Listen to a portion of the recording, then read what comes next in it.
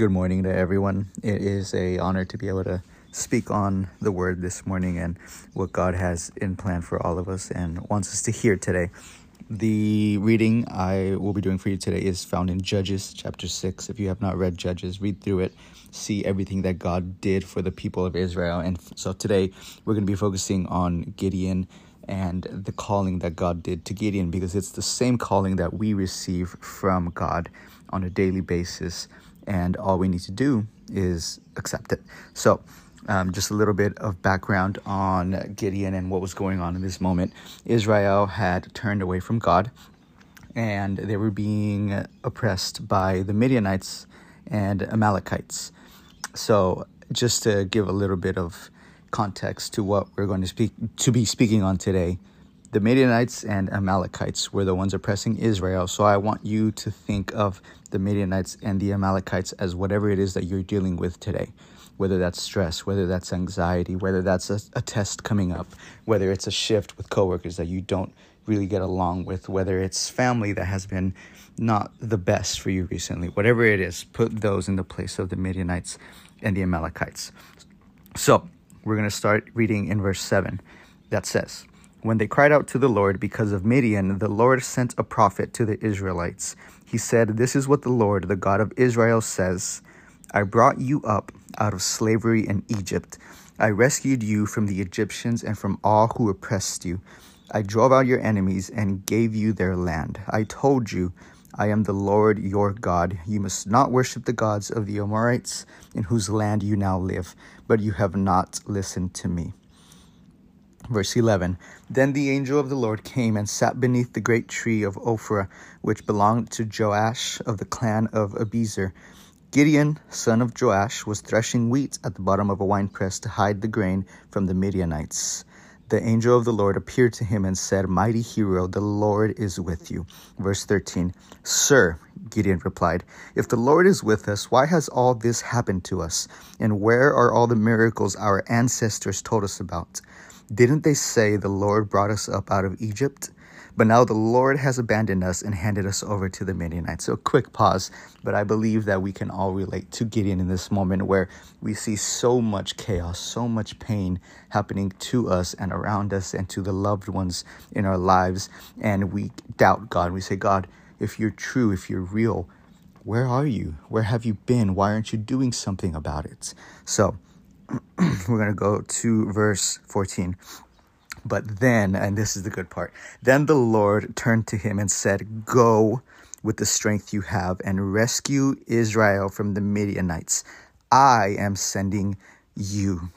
Verse 15, "But Lord," Gideon replied, "how can I rescue Israel? My clan is the weakest in the whole tribe of Manasseh, and I am the least. And I am the least in my entire family." How many times do we not just doubt God, but truly it stems from a doubt in ourselves? Verse 16, "The Lord said to him, 'I will be with you, and you will destroy the Midianites as if you were fighting against one man.'"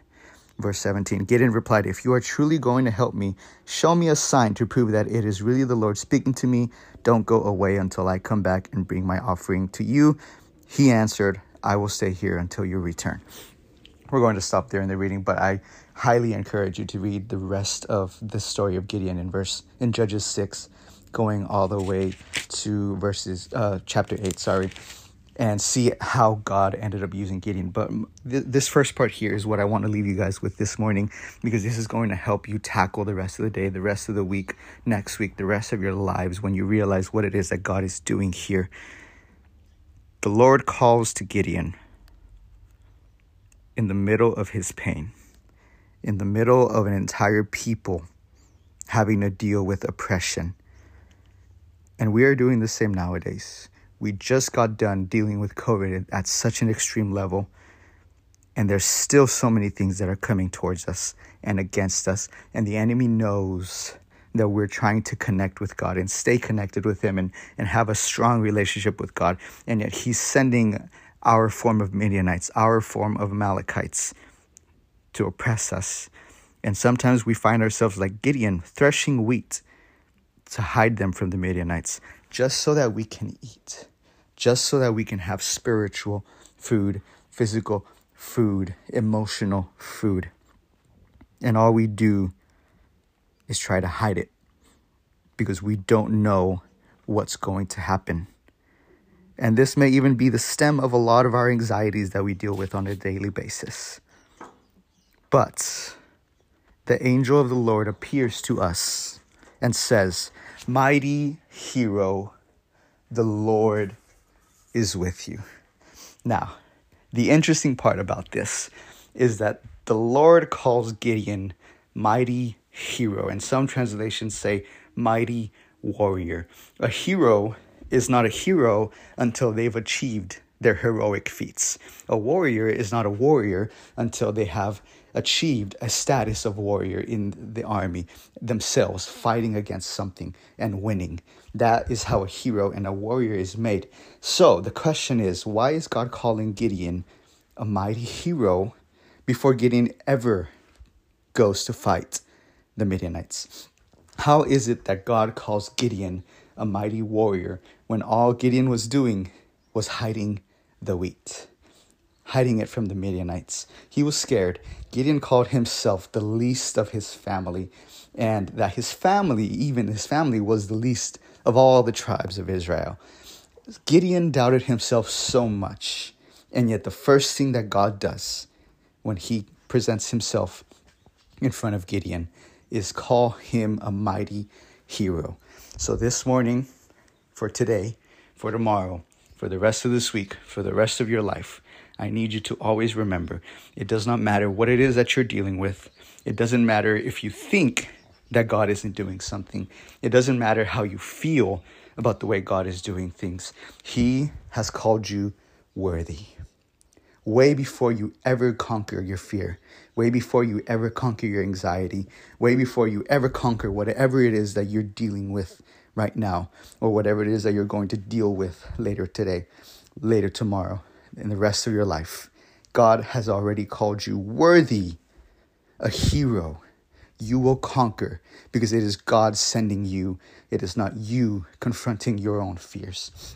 God told the Israelites before he appeared in front of Gideon that he is going to free them.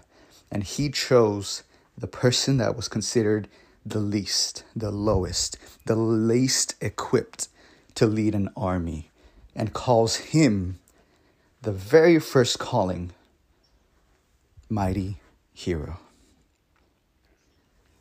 So a reminder to each one of you and a prayer for every single one of you.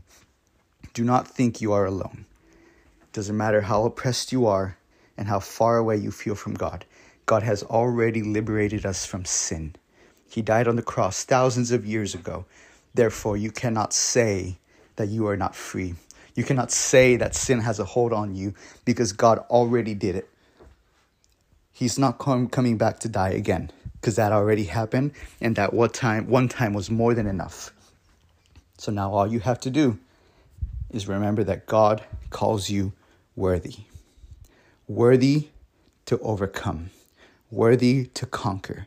Because the same conquering spirit and the same resurrection spirit that Jesus had when he died on the cross and resurrected once again is the proof that you can do the same, and you will do the same. So give your Midianites, give your Amalekites a name. Anxiety, fear, depression, whatever it is. Give it a name and know that you are the mighty hero that God is calling to overcome it.